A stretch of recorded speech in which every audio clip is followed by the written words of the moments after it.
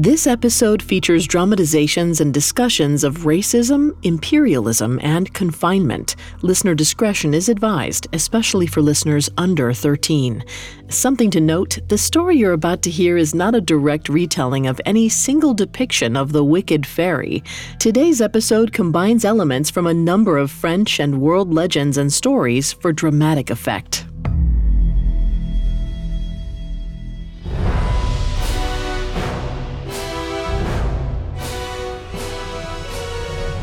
Hello, my friends. I'm Vanessa Richardson, and this is Mythical Monsters, a Spotify original from Parcast. Today, we're continuing our perilous journey through the land of the Fae with our series on famous fairies. Every week, we'll explore the legends, origins, and whispered rumors that surround the fairies we know and love, along with a few that are a bit too frightening to have made it into our bedtime stories. You can find all episodes of Mythical Monsters and all other Spotify originals from Parcast for free on Spotify or wherever you listen to podcasts. Today, we're discussing the Wicked Fairy. While she might be most familiar to you as the party crasher from Sleeping Beauty, her true origin and her true powers are far more frightening than any social faux pas. Join us as we find out that there really is a fate worse than eternal sleep. Coming up, we'll delve into the tropes that define this Fae mistress of evil. Welcome back to Collector's Closet, presented by the Ohio Lottery. Let's discuss my newest prize possession, this new $10 scratch-off, the $500,000 Platinum Jackpot. The best method I've found so far to help it hold its value is to vacuum seal it. This thing cannot get scratched. What's that? Sorry, my producer's telling me the only way it could be worth up to $500,000 is if I do scratch it? Okay, well, in that case, definitely don't overprotect your $500,000 Platinum Jackpot scratch-offs. Play them. Lottery players are subject to Ohio laws and commission regulations. Play responsibly. There's a new class of blockbuster drugs. Drugs like Ozempic. They're changing bodies. And all of a sudden, just the weight starts falling off. Fortunes. It just got too expensive. They're just bank breakers. And industries. There was a lot of excitement. There was a lot of skepticism. The impact of these drugs from business to health is just beginning. From the Journal, $1 Trillion Shot. Find it in the Journal feed wherever you get your podcasts.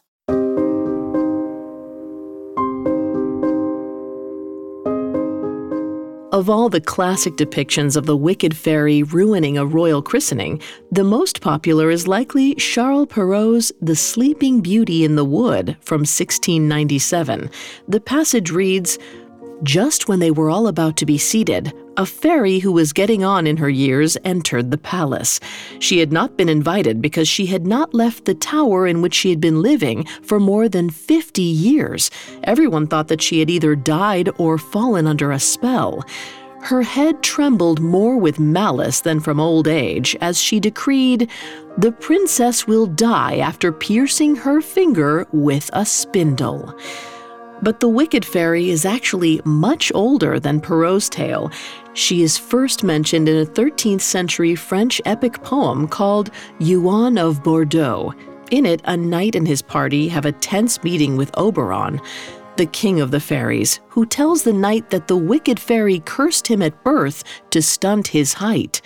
She also appears in the 17th century tales of Marie-Catherine La Jumelle de Barneville, who wrote under the name Madame d'Aulnoy. She coined the term fairy tale and depicts the wicked fairy in 3 different stories: The Hind in the Wood, Princess Mayblossom, and The Blue Bird. In each, a wicked fairy named Carabosse, the Fae of the Night, presents as a dangerous take on the standard fairy godmother. She avenges every slight against her and her goddaughter, often at the expense of the girl's rival, another young woman who's been blessed by other fairies with beauty, grace, and talent. It's interesting to note common themes in d'Aulnoy and Perrault's choices, as they were contemporaries. The wicked fairy is almost always old and forgotten by the royals due to the assumption that she'd been lost to time. Her curses vary, but they tend to involve animal transformations and last for a set length of time.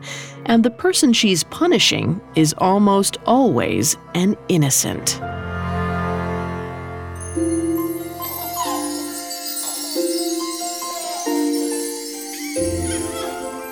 It is said that every fairy worth her magic had a godchild.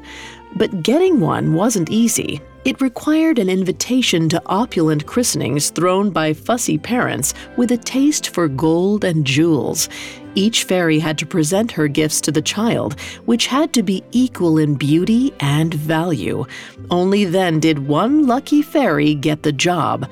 Sometimes infighting between the fairies broke out, and the entire castle was destroyed. Being worthy of a godchild was a tough, nasty business, and it didn't matter a whit to Caraboss, the one fairy who had never had a goddaughter. Of course, she went to the parties and gave the children her usual blessings, which reflected her dominion over the night. An owl to act as a pet and messenger, a cloak that would glitter like the stars if the princess so wished. To Caraboss, these were enviable gifts. But her sisters, the fairies of the day, summer, spring, fall, and winter, lavished princesses with traits and talents, a perfect singing voice, or promises of unrivaled beauty, even when they'd made the same vow to another princess the month before. But cynical, shadow-loving Caraboss had given up on a godchild of her own until the birth of Princess Aisha of Ethiopia. The day the princess came into the world, bamboo flutes, musical bows, and lyres announced her arrival. All of Ethiopia held dances in Aisha's honor, and her parents threw the expected fairy feast. When Caraboss arrived, she was bored by the jubilation and the piles of gifts. She watched only half interested as each of her sisters approached the princess's cradle to present their gifts. This was a party like any other, but all that changed when she saw the child. When she looked over the edge of the infant's cradle, everything, the music, the dancing, all faded away.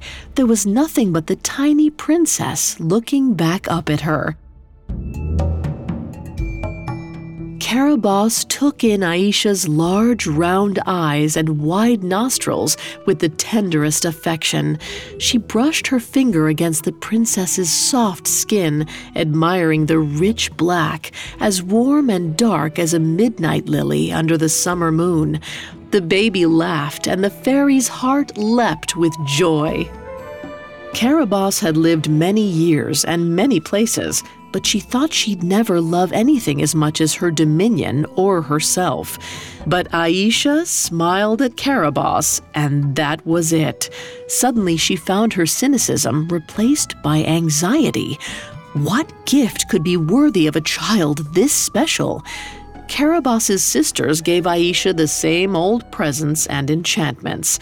But Caraboss knew Aisha wasn't like other princesses, and not only that, the world she would live in wasn't the same. It had widened. It used to be that only the Fae could travel across it using their castle of magical mirrors, but the mortals had overcome their fear of the seas and were exploring new continents, often taking what didn't belong to them. Aisha was facing a different world, and Caraboss would have been a terrible godmother if she didn't acknowledge that.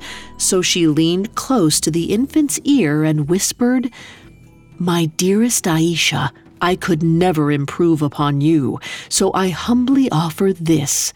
I love you. I believe you forever, and I will make the world better for you as long as I live."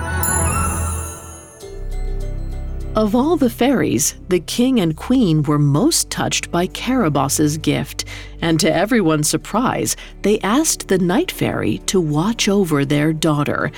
For the very first time, Caraboss had a godchild of her own. Caraboss took her duty to the little princess seriously, but unfortunately the Castle of Mirrors did not belong to her alone.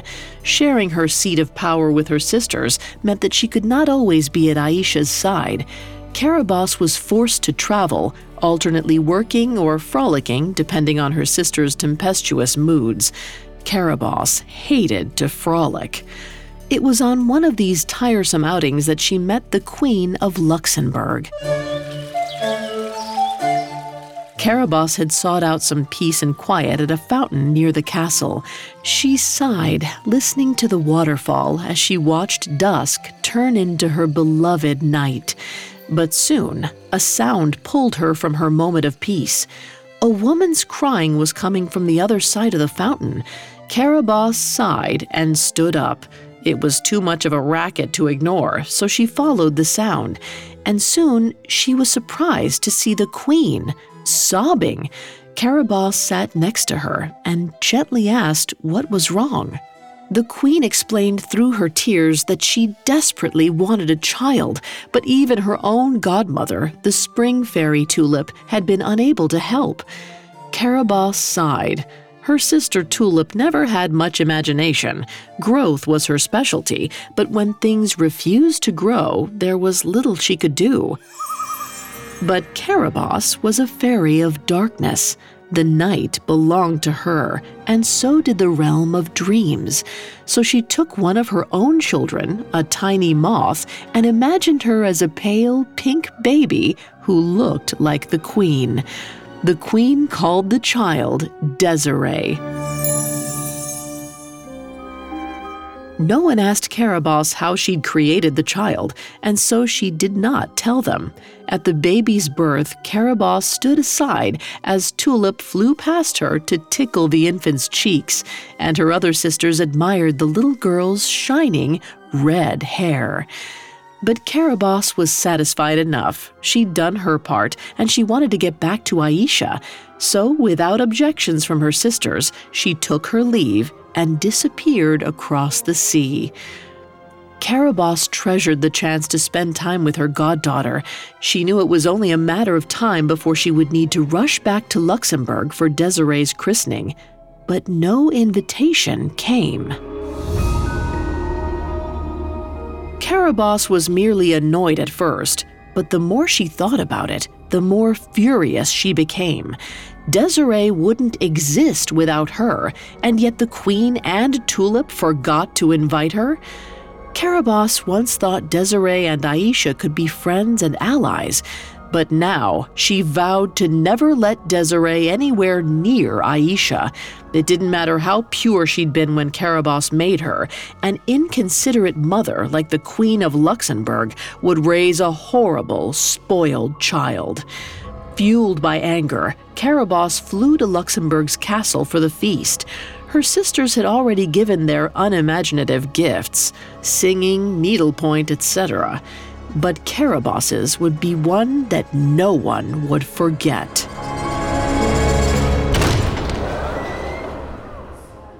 Caraboss swept in with her black hair billowing and a dark gleam in her eye. The crowd drew back, oohing and eyeing in fascination and fear. Caraboss basked in it all. It had been so long since she'd thrown a good tantrum. She proclaimed, "I think, Majesty, that I have been overlooked." The Queen of Luxembourg burst into tears. Tulip rushed forward, sun shining from her fingers as she stretched her hands out in apology. "It's my fault, dear sister. Please, we got carried away. Come, Caraboss, and sit by me." But Caraboss didn't care why they'd forgotten. There were ancient laws that had to be obeyed, even if insipid little Tulip had forgotten them. So she seethed through a polite smile. "Of course, sister, but I must give the princess my gift first." Caraboss floated to Desiree's crib. The princess's fair skin was already glimmering with enchantments, and her eyes had the eerie glow of the moon. Caraboss sighed. "You have bestowed so much light on Desiree, dear sisters, I fear she will burn. Let's keep her safe inside, shall we? Give her an appreciation for the darkness, one you seem not to share." Tulip protested, but Caraboss spoke over her.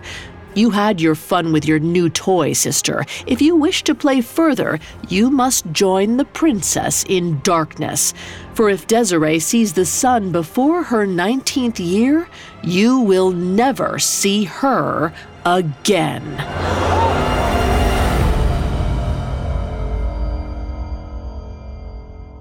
Coming up, the princess's fates become intertwined. You discover their practices, seek their advice, and let yourself become more vulnerable than ever before. They have the ability to heal what the doctors can't, or so they say. Hi listeners, it's Vanessa from the Parcast series Cults. Be sure to check out our 4-part special on miracle healers airing right now. Meet figures from around the world who claimed powers and pushed remedies, but harbored more sinister intentions. You don't want to miss it. And if you're looking for more episodes on the most radical and deadly groups in history, tune in to Cults every Tuesday. From Jim Jones and the People's Temple, to Charles Manson and the Manson family, to Keith Raniere and NXIVM, you'll uncover the unscrupulous methods used to turn bright-eyed recruits into die-hard believers. Follow the Spotify original from Parcast, Cults, free on Spotify or wherever you get your podcasts. Now back to the story.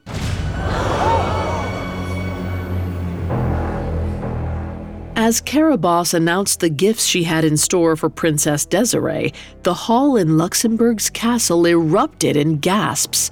The queen cried, and Carabosse's sister Tulip begged. But the wicked fairy of the night didn't care. She could have cursed the princess with much worse. After all, she was the one who'd created her. Instead, Carabosse merely insisted that Desiree spend her first 19 years hiding from the sun. That was nothing, really. Satisfied, the dark fairy took her leave of the scandalized court and returned to where she truly wished to be, in Ethiopia with her beloved goddaughter. Carabosse traveled back through the Castle of Mirrors to Princess Aisha's side. As she stepped into the child's room, Aisha shrieked with delight and ran to her. She placed little kisses on the fairy's cheek and regaled her with stories of her recent adventures. And Carabosse vowed never to leave her for long, ever again. In the 19 years that followed, Carabosse kept her promise. She was with Princess Aisha whenever she could be. Luxembourg was no longer a country she wanted to visit. Her sisters had learned that making demands on her would not end well. It was a good thing, too, because Aisha needed Carabosse. Her parents passed away during one horrible summer, and the fairy had to do her best to help the young royal rule and grow up at the same time. Carabosse tried not to think about Luxembourg. Well, she did tell Aisha of a spoiled princess called Desiree as an example of who not to be. And yes, sometimes she willed the darkness to linger a bit too long over Luxembourg. Mostly, though, she'd put it all behind her, truly. Carabosse had resolved to stay out of Europe, but then Europe came to her. In Aisha's 22nd year, the Crown Prince of France arrived in Ethiopia for his royal visit. He brought jewels and wheat on the back of stately horses. Princess Aisha wore glittering robes spun by the fairies. A golden headpiece nestled in her dark curls. Her eyes were downcast as Prince Gerard entered, but as he drew closer, Aisha lifted her head and smiled. Unlike other fairy godmothers, Carabosse didn't trust love at first sight and cautioned Aisha against it. But love is stronger than caution. Soon, the royal pair became a couple, whispering and laughing as they strode through Aisha's palace and villages. Gerard proposed at the end of his visit, and Princess Aisha's smile was more brilliant than the stars as she told him yes. Carabosse didn't believe it was love, but uniting France and Ethiopia could bring things closer to balance in the mortal world. That gave her joy. Gerard was forced to return to Europe to defend his northern border, but before he left, he gifted a portrait of himself to Aisha. Carabosse blessed it with the truth of night so the couple could speak to each other through it when the moon was full. She tried to be pragmatic with Princess Aisha, but the young royal's heart had been stolen completely. When they stopped receiving word from Gerard, Aisha paid it no mind. She made excuses for her beloved. He was fighting in several wars after all, and had little time to write. But both the princess and Carabosse knew that France had been in a stalemate with its enemies for a long time. The battles had ceased, which made Gerard's absence all the more unsettling.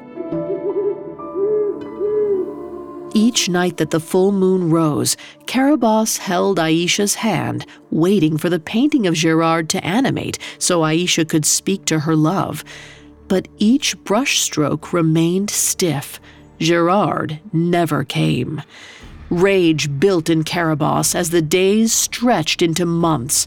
Princess Aisha did her best to carry out her royal duties, but she rarely slept. She spent most of her time with her eyes fixed on the painting, which seemed to be crumbling on the wall. At long last, answers came in the form of a French emissary. Carabosse bristled at the idea that Ethiopia was no longer worth a visit from the prince himself, but she bit her tongue nevertheless.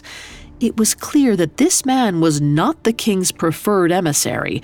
Bernard, as he introduced himself, was as thin as a stick bug, with beady blue eyes and nerves that made his frame shake. He would not meet Princess Aisha's eyes as he told her that Prince Gerard had fallen ill. Choosing his words carefully, he explained the prince spent his days and nights inside a small closet, talking to the walls. The king could not in good conscience let their marriage go forward.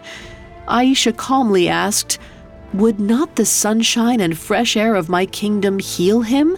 Gerard has spent too much time indoors. Bring my love to me, and I promise you that he will be cured." Bernard nodded slowly. "That would be an excellent idea, Your Majesty, but I'm afraid he's held captive by an obsession." A deep suspicion gnawed at Carabosse as she asked what Gerard was obsessed with. Bernard admitted, a portrait of Princess Desiree of Luxembourg. Carabosse seethed. She had not given Desiree that much magic. If the princess had enraptured Gerard so completely, there was something else at work. Carabosse had to discover what it was. As soon as Bernard the emissary had left, Aisha retreated to her quarters, and Carabosse followed. There, Aisha, stately, graceful Princess Aisha, fell into her bed and wept. Carabosse wiped the girl's eyes and told her that Gerard had been bewitched, but she would get him back for Aisha. The young woman sniffled, but then she straightened her spine and said, "If Gerard can be seduced so easily, I don't want him back." Carabosse insisted, No, this is my sister Tulip's work, I'm sure of it. Desiree is not able to see the sun. She cannot travel. I doubt she's even met him." Aisha's eyes widened, and she asked why the princess couldn't see the sun. Carabosse smiled and shrugged. "Just a little curse, dear. You know how these spoiled queens are. She'll be fine, and we'll steal your prince back from her." A voice thundered from Aisha that Carabosse had never heard before. She sounded like a grown woman. "You will not do this on my account. I have made no wish and no request, godmother. Leave them be. May they deserve each other. I will mend my own heart, and someday another prince will come." Carabosse cradled her goddaughter's face in her hands. "I know you think that now, but you'll learn in time. You cannot let these things go." Aisha turned away, upset. Carabosse shook her head. Aisha needed to learn how treacherous Tulip and Desiree and the Queen of Luxembourg could be. After all, that was the way of the world, and Carabosse would find that proof with Gerard. So she dissolved into shadow and made her way through Aisha's bedroom mirror. By the time the princess turned back, Caraboss had disappeared.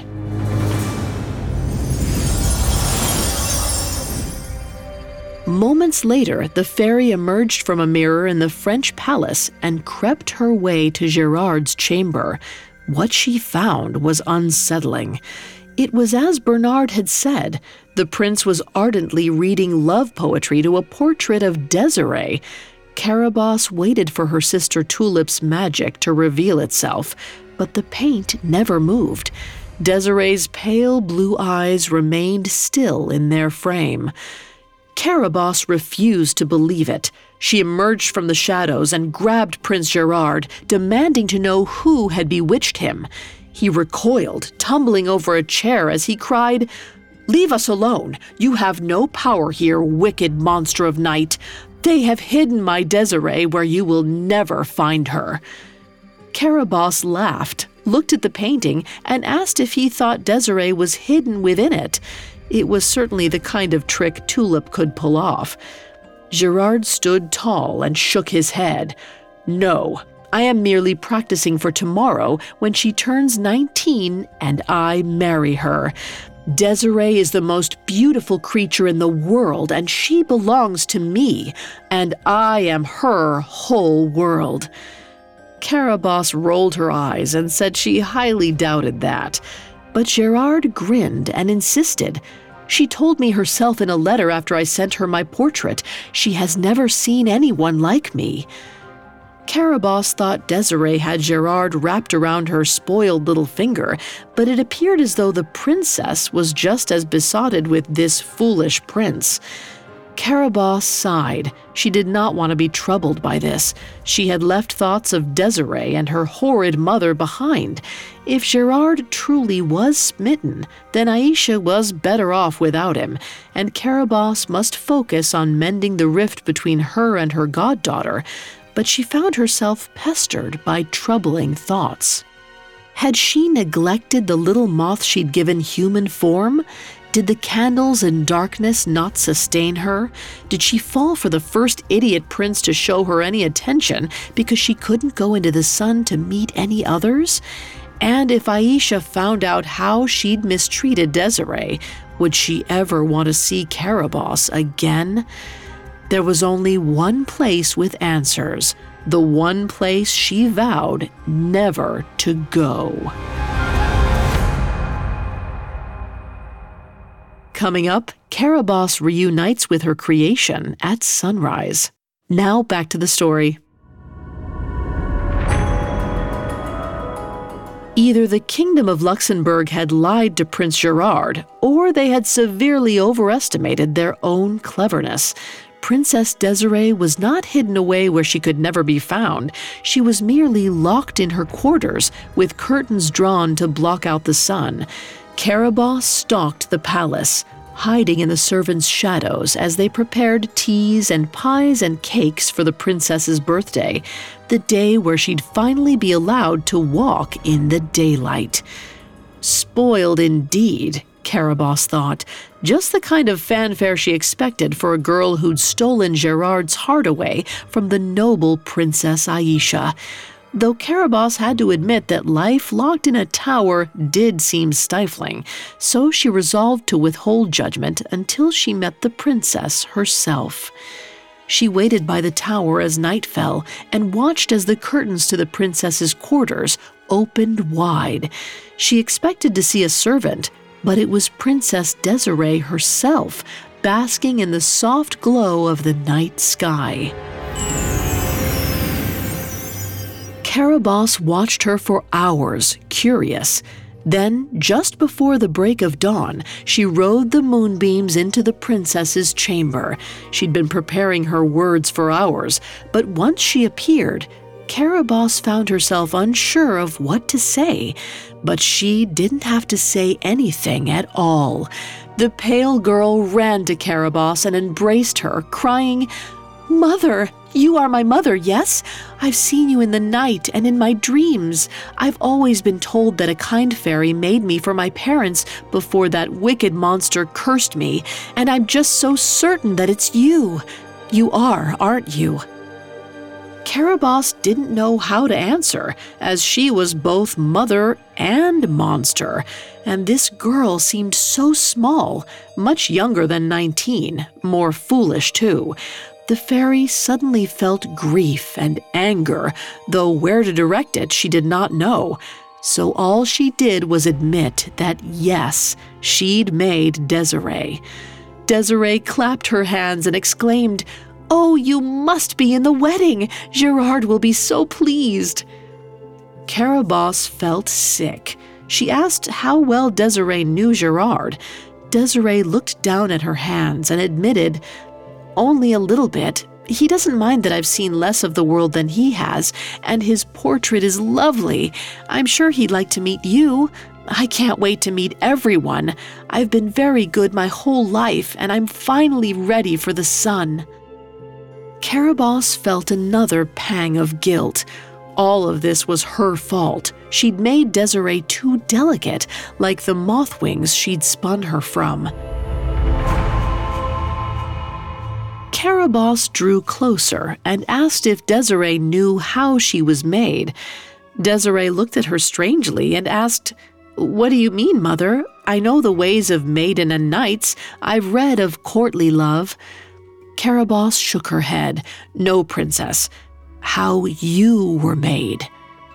Desiree told her that she didn't understand. Caraboss sighed. Of course she didn't. She asked, "What do you know about magic, little girl?" Desiree thought for a long time, then said, "I know of my curse, and that I was a blessing from my fairy godmother." Desiree smiled, and Caraboss felt a pang of guilt. She approached the girl and told her, "You were a blessing, are a blessing, but you are not human, not as your mother is, or your less than princely prince." Caraboss expected Desiree to blink, but she didn't. Her eyes remained open, dark and bulb-like. Her long lashes were stiff and alert like moth antennae. Then Caraboss was distracted by light glowing through the curtains. Dawn was breaking on Desiree's 19th year. Soon the princess would be able to see the sun, and she would use her freedom to marry an undeserving twit of a prince. Caraboss asked suddenly, "Do you like the moonlight, Desiree?"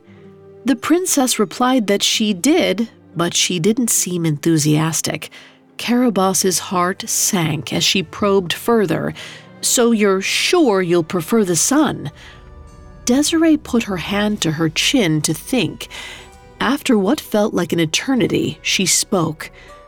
"I think, if I'm honest, I prefer candles, Mother. Lanterns. They're warm and close, and they feel like how I imagine the sun would. They're my sun."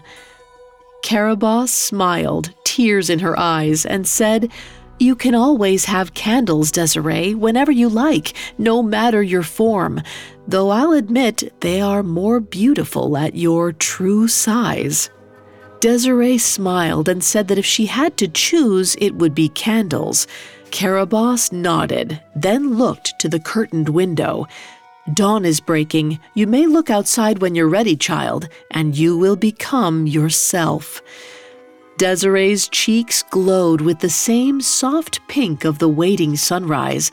She smiled with excitement, then threw open the curtains. Sunlight poured into the room, traveling up Desiree's dress, each beam dissolving it into dew and spider webs. The princess didn't make a sound. She only stared at the sun, the warmth, the light. It touched her skin, which began to change too. She was painted a deep, glittering purple, dappled with vibrant orange. Wings grew from her shoulder blades, insect wings shimmering violet and blue. The orange spots glowed like crackling flames at twilight. She grew smaller and smaller until she was no bigger than the palm of Caraboss's hand. She was a moth once again. Caraboss didn't speak. She only lit a candle. The creature drew away from the sunrise and followed the flame, flapping around it entranced. Caraboss dried her tears, shut the window, and whispered to the moth, "I could never improve upon you, so I humbly offer this. I love you. I believe you forever. I will make the world better for you as long as I live." She sat watching the moth until the candle burned down and the wick went out, leaving them both in darkness.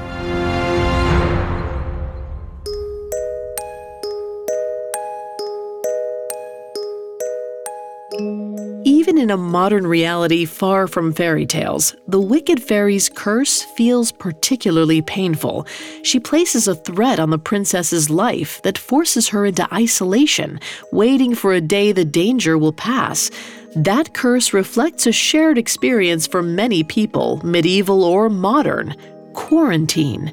16th and 17th century France was racked by multiple epidemics, some coming at an average of every 3 years. These illnesses were often blamed on outsiders and foreigners, and the rich frequently tried to flee populous areas where the sickness was prevalent. And so the wicked fairy's curse of isolation becomes something all too familiar.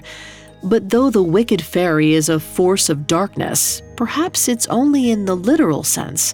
Like many fae, she also stands in for an idea or an unspoken truth.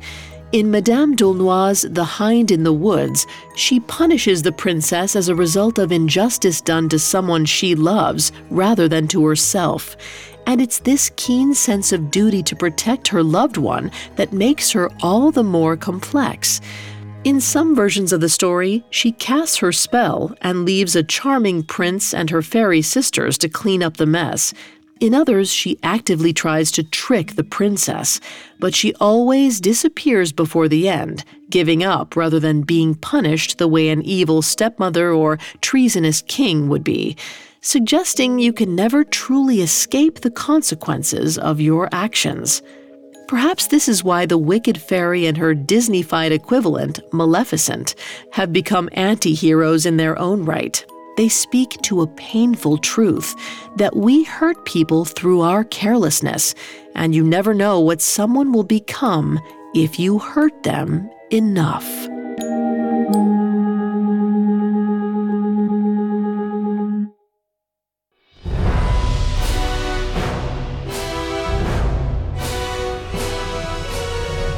Thanks for listening to Mythical Monsters. We'll be back next week with a new episode. You can find all episodes of Mythical Monsters and all other Spotify originals from Parcast for free on Spotify. I'll see you next time. Mythical Monsters is a Spotify original from Parcast. It is executive produced by Max Cutler, sound designed by Brian Golub, with production assistance by Ron Shapiro, Carly Madden, and Aaron Larson. This episode of Mythical Monsters was written by Lil D. Ritter and Jennifer Richey, with writing assistance by Alex Garland, fact-checking by Bennett Logan, and research by Adriana Gomez. I'm Vanessa Richardson.